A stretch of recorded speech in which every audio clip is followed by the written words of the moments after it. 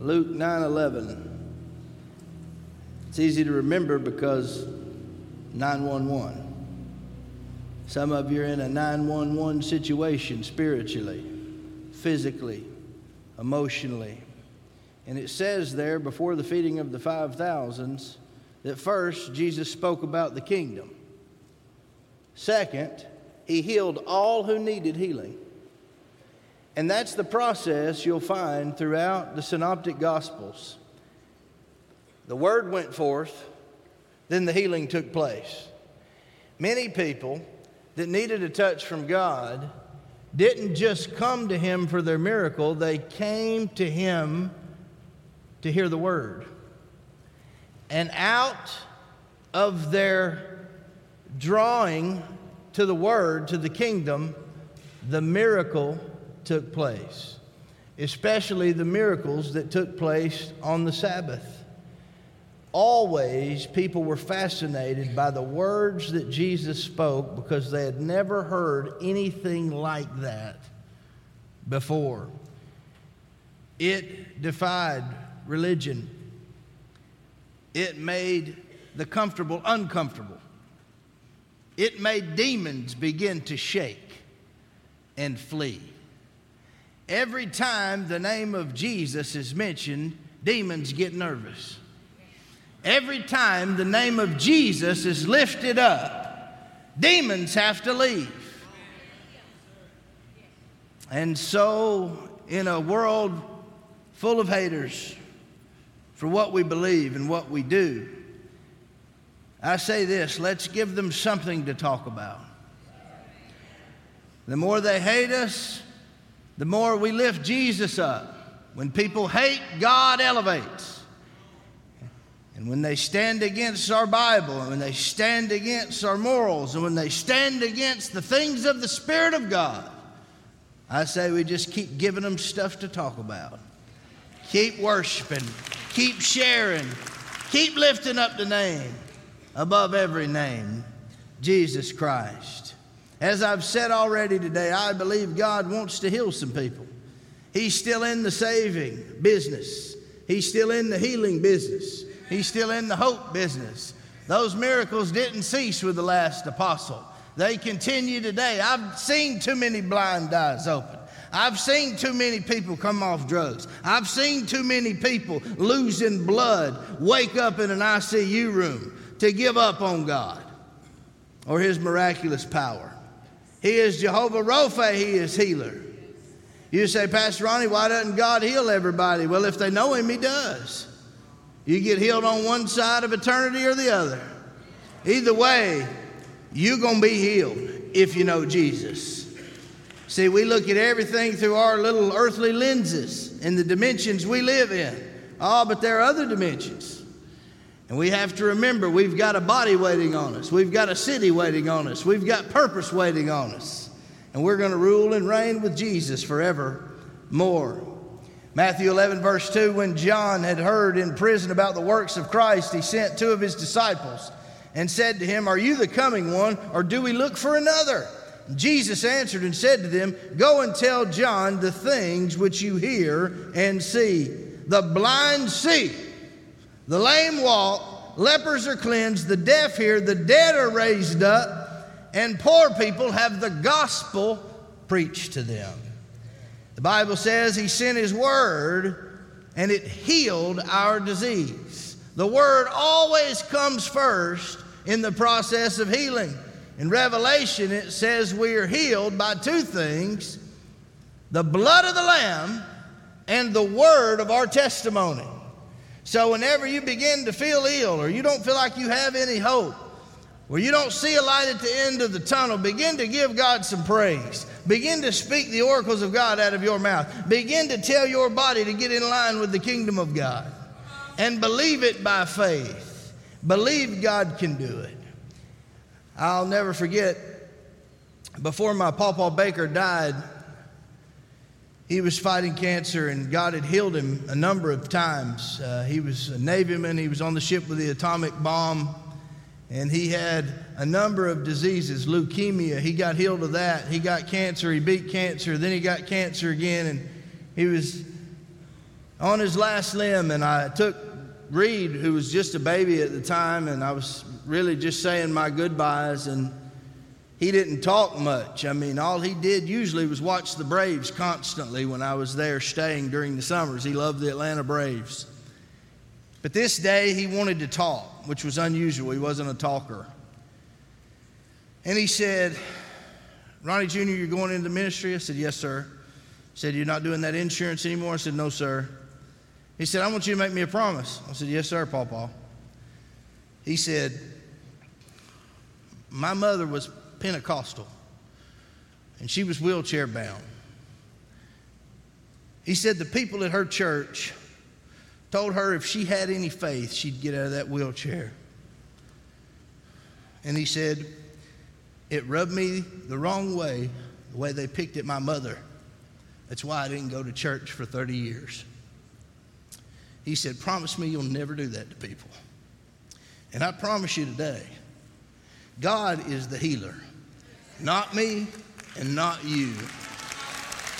I'm going to preach faith. I'm going to preach speak the oracles of God. I'm going to preach believe in God's best, but I will never pretend to know God's will for your life or to know when or how He's going to heal you, because only God knows that.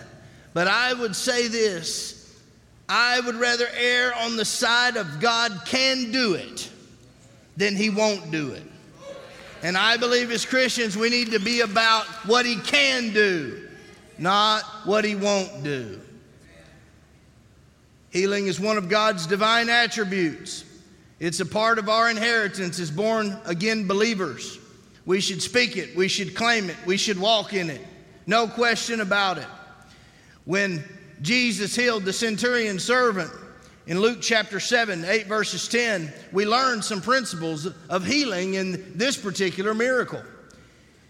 He says in verse 8, "For I myself am a man under authority with soldiers under me. I tell this one, go, and he goes, and that one, come, and he comes. I say to my servant, do this, and he does it." When Jesus heard this, he was amazed at him. I mean, here's the Son of God, and he is amazed at a centurion, at a leader in the army. He's amazed at him, and turning to the crowd following him, he said, "I tell you, I've not found such great faith even in Israel."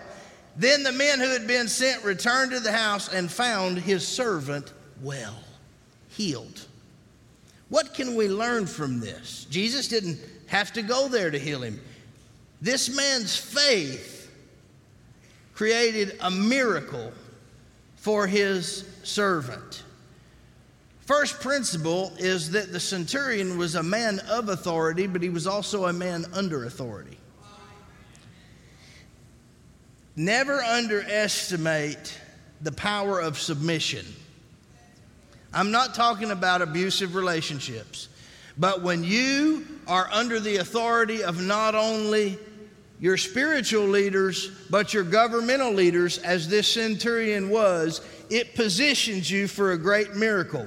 The reason some people have not been healed is not because it is not in God's plan or His will to heal them. It is because they operate in rebellion. And the Bible says rebellion is as of the sin of witchcraft.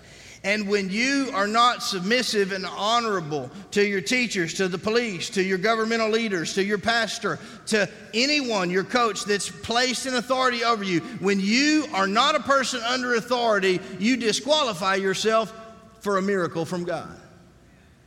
God honors order. The reason some of you have chaos is because you don't have order in your life. You're not on time. You're lackadaisical. You're not under authority. You don't do what's expected of you to do. You're like someone juggling 6 things and you're always dropping one. You don't have order in your life. It's chaotic. And you need to go back to the basics and start with authority. This centurion was a man we know from Scripture who was merciful to others. His life was about serving others. When you want to position yourself for a miracle, it won't be about you. It'll be about what God's going to do through you after you get the miracle. It'll be about, Lord, I need you to heal me so I can keep serving the less fortunate than me. Lord, I need you to heal me because I've got more things I need to do in your kingdom. Not, Lord, I need you to heal me just to chill out. He can do that in heaven. If you want to stay on earth healed, you better be walking in your divine purpose, doing what God has called you to do. We know of this centurion that he was generous with his money. Let's step on some more toes while we're going here this morning. So he was a man in authority, which means he had people under him, but he was also a man under authority. He had a purpose in serving other people. His miracle wasn't about him. He was wanting to get his servant healed. Then he was also generous with his money. He took care of the needs of other people. He was faithful to the church and to the government. Interesting that this text teaches us, if you dive into it, that being generous, being a good steward, positions you for a miracle. Don't fight with me. Take it up with the Bible. Because, I think about all the people over the years at this church, and I could name them. But many of those patriarchs and faithful people, many still with us, I'm talking 30 or 40 years that have been generous. I've seen God heal many of them at least a dozen times. Because not only does their family depend on them and their city depends on them, this church depends on them. And God loves this church. You may not believe it, but God loves Abba's house. His Spirit is here. His power is here. His grace is here. This is His house. And He loves people that take care of His house. And the people that have, I've seen God do miracles for. Time after time again. This man defied the culture, being a soldier for the sake of faith, when he spoke to Jesus and spoke faith. He knew of Jesus and believed in who Jesus was and what He could do. It's very hard to read through the Gospels without coming across a miracle. Jesus always honored religion, but He was vehemently opposed to the spirit of religion. You'd find Him in the synagogue. You'd find Him doing what He was supposed to do. But if ever someone had a hypocritical attitude or a judgmental spirit or started beating on those who could not defend themselves, then Jesus would get angry. And it was always with religious people. It was never with sinners. It was never with women that had been married 5 times. It was never with thieves. It was never with the drunkards. Jesus never lost His temper with them. He lost His temper with us. Because He knew we were holding people to a standard that we ourselves weren't living by. And He would speak out against it every single time. And He would do things to give them something to talk about. And I believe every Christian should shine in such a way that it makes demons tremble. Should be successful even in the midst of haters. Should preach the gospel even when people make fun of you for it. The foolishness of preaching. One of my friends is our mayor, Weston Wong. He was 3rd in the polls. He took me to lunch and he asked me a question. We prayed together a number of times. I've always liked Weston. I've always had a kindred spirit with him because I know what it's like to be born in the shadow of someone famous and deal with all the pressure of that. So I've always had a heart for him and anyone else that's been born in shadows and had to pave their own way. So he took me to lunch and he asked me a question. He said, how did you deal with years ago being Ron Phillips' son when everybody was going to sit there and say that everything you accomplished was because of him? I said, it led me away from the path God had called me to for a long time. It made me run from it. But I said, eventually I just got to a place with God where I just decided I was going to get behind His call on my life and give Him everything that I had and not worry what people thought anymore.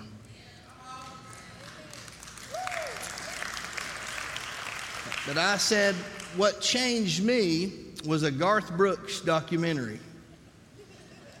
Believe it or not, Garth Brooks had the privilege to meet John F. Kennedy Jr. before he died. And Garth Brooks had just a few minutes with JFK Jr., and Garth's daughters were in college. They were grown. And Garth's a very gifted person, very spiritual person. He asked a great question to JFK Jr. He said, "What advice would you give my girls?" Garth has 3 girls. JFK Jr. said this. He said, "Garth, tell them this. No matter what you accomplish, how good you are at what you do, everybody will always say it's because of your dad. But be successful anyways. Give them something to talk about. Do it anyways. And don't let that stop you from being your best." And when the devil comes whispering in your ear, reminding you of your past, telling you that you were no good, you were unqualified, you aren't as good as this or as good as that, why don't you take him to a bloody cross and an empty tomb and remind him he's been defeated and that you can do all things through Christ who strengthens you. You can do whatever God's called you to do, and you are not in anyone's shadow. You're in the shadow of an empty tomb, and God's got a purpose for you. And I believe with all of my heart that God will use anybody that's willing to deny themselves and pick up their cross and follow him. One of my favorite miracles of Jesus was the man with the withered hand. And in Mark chapter 3, it says that when he entered the synagogue again, everybody say again, which means he'd been there before. No, y'all didn't get that. Y'all are asleep. So, Jim, go get some Red Bull and some communion cups and just pass them around to everybody. He entered the synagogue again, which means he'd been there before, which means he'd been attending church faithfully. And a man was there who had a withered hand, means weak, bent up, and twisted. And they watched him closely, whether he would heal him on the Sabbath, so that they might accuse him. And he said to the man with the withered hand, "Step forward." Then he said to them, "Is it lawful on the Sabbath to do good or to do evil, to save life or to kill?" But they kept silent. Religious people always get silent when the Spirit of Jesus is lifted up. And when he had looked around at them with anger, being grieved by the hardness of their hearts, he said to the man, "Stretch out your hand." And he stretched it out, and his hand was restored as whole as the other. Then the Pharisees went out and immediately plotted with the Herodians to kill Jesus. So what do we learn from this? And then I'm going to lay hands on you. The first thing we learn is what my mama used to tell me my entire childhood. How many of you got kids in the house? Oh, a lot of you. Little kids. How many of you got little kids? 10 and under. If you ain't heard this yet, you're going to hear it.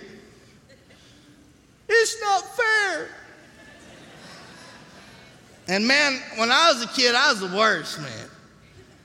And I used to do that to my mama, and she'd go, "Life's not fair."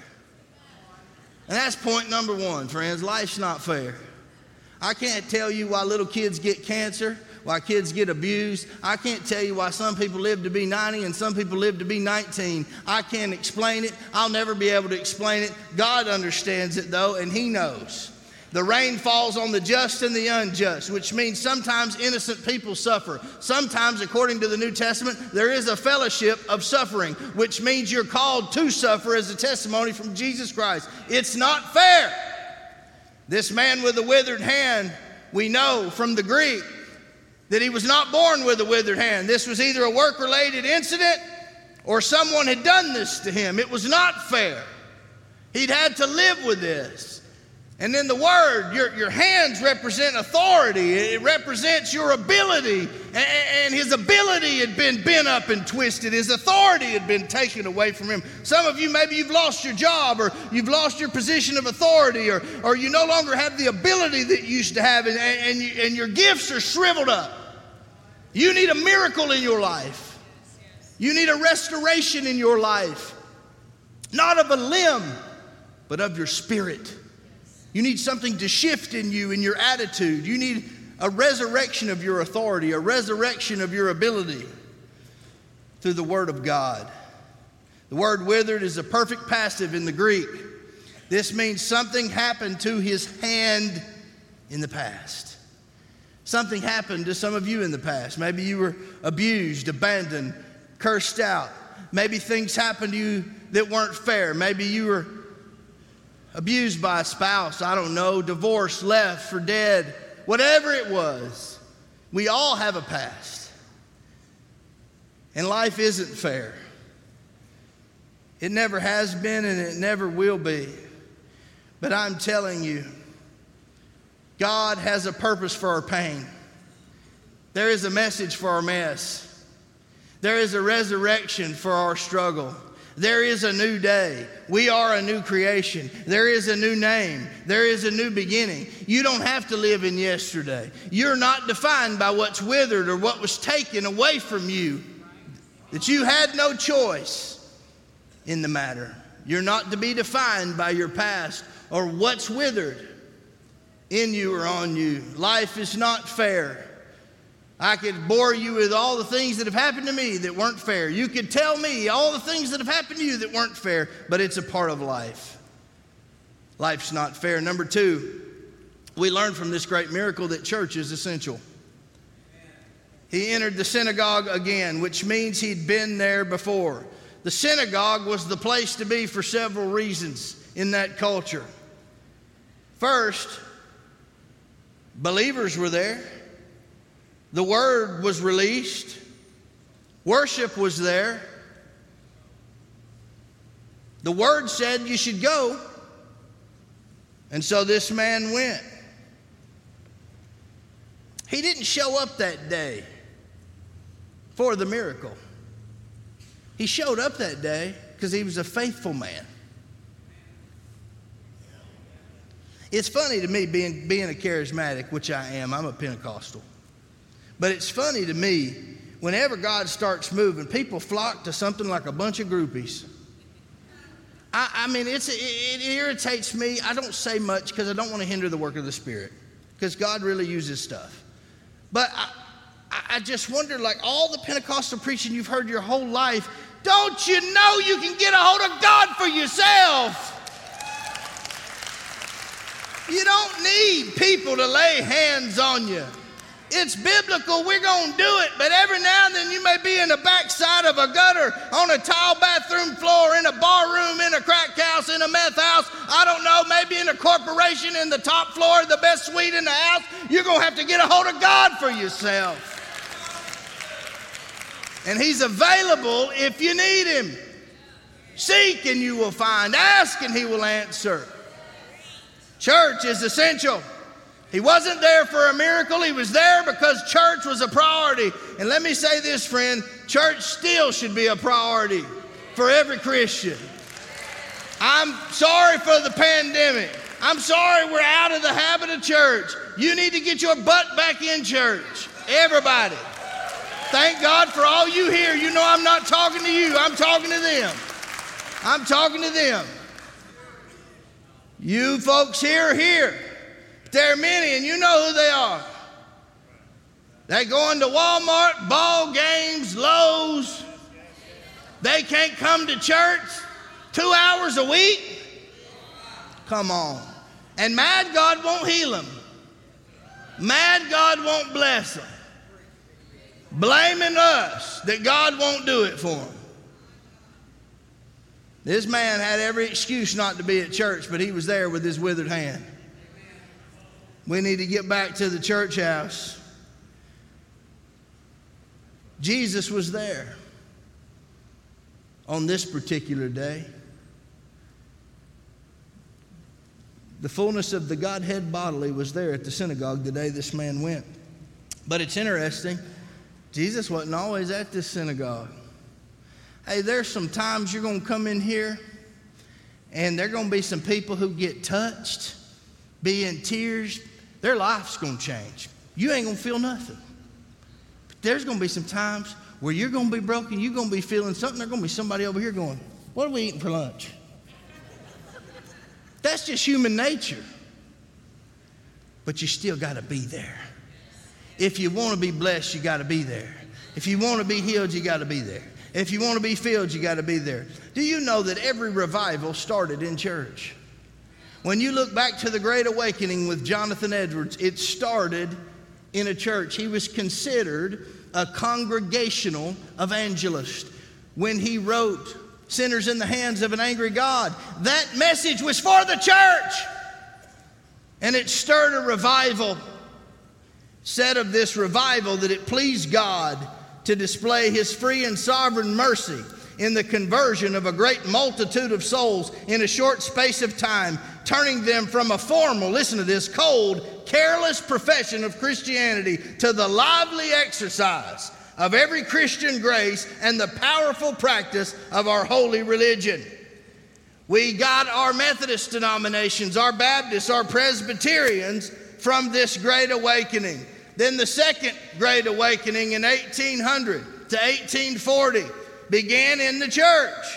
Presbyterian minister James McGrady presided over strange spiritual manifestations in Kentucky. The resulting camp meeting drew thousands from Ohio and all kinds of other states because a church decided they wanted to be different.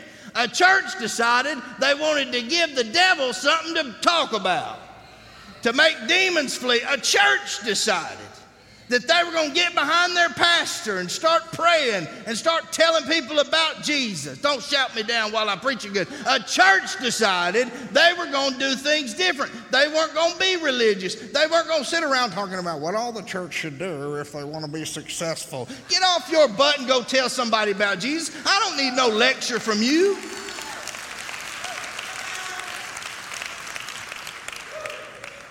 It led to Charles Finney all the way up to New York. 500,000 saved because a church decided they were going to be different. How about North Dutch Church in New York City?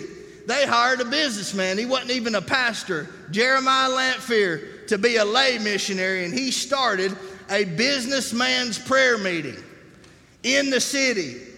It led to revival in over 45 churches, and over 1 million were saved over a 4-year period because a church partnered with a businessman and they started praying for businesses.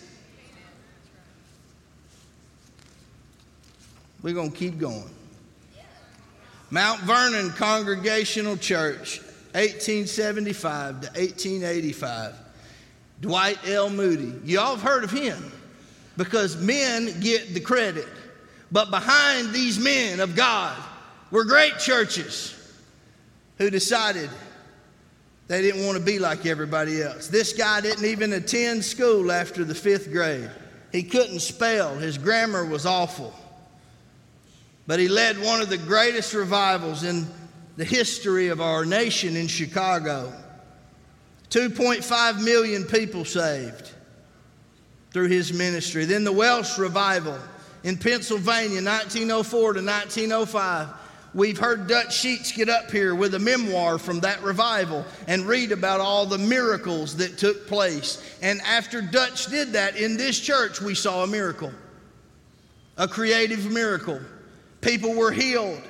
It touched people from Nebraska, North and South Carolina, Georgia, Yale University, Asbury, Kentucky. Led to Billy Sunday, who led hundreds of thousands to the Lord, and a young man named Billy Graham, who led thousands upon thousands and millions to the Lord because of that. Then Azusa Street, African-American preacher, and his church, Apostolic Faith Mission, in 1906. That was the church, Apostolic Faith Mission. Sounds Pentecostal, don't it? Apostolic Faith Mission. William Seymour began to pray and believe. He was a holiness pastor, and he believed in getting in the secret place with God, and people were saved. And this resulted in our Pentecostal and charismatic movements and denominations, because an African American man who was a pastor decided to be different, and God moved, and the Assemblies of God and the Pentecostals, and all of this was born out of a church that decided to be different. Post-World War II awakening, we saw Bill Bright, Billy Graham, as I mentioned, all different kinds of people.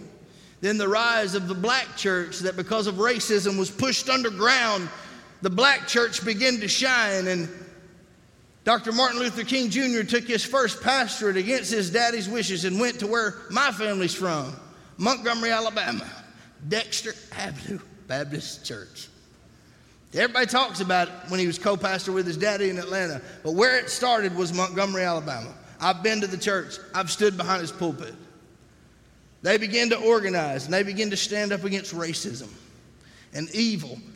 And even though things aren't the way they ought to be, they're so much better because of Dr. King and Dexter Avenue Baptist Church and the movement that started right there where my family's from in Alabama. It led to the Jesus movement of the 70s.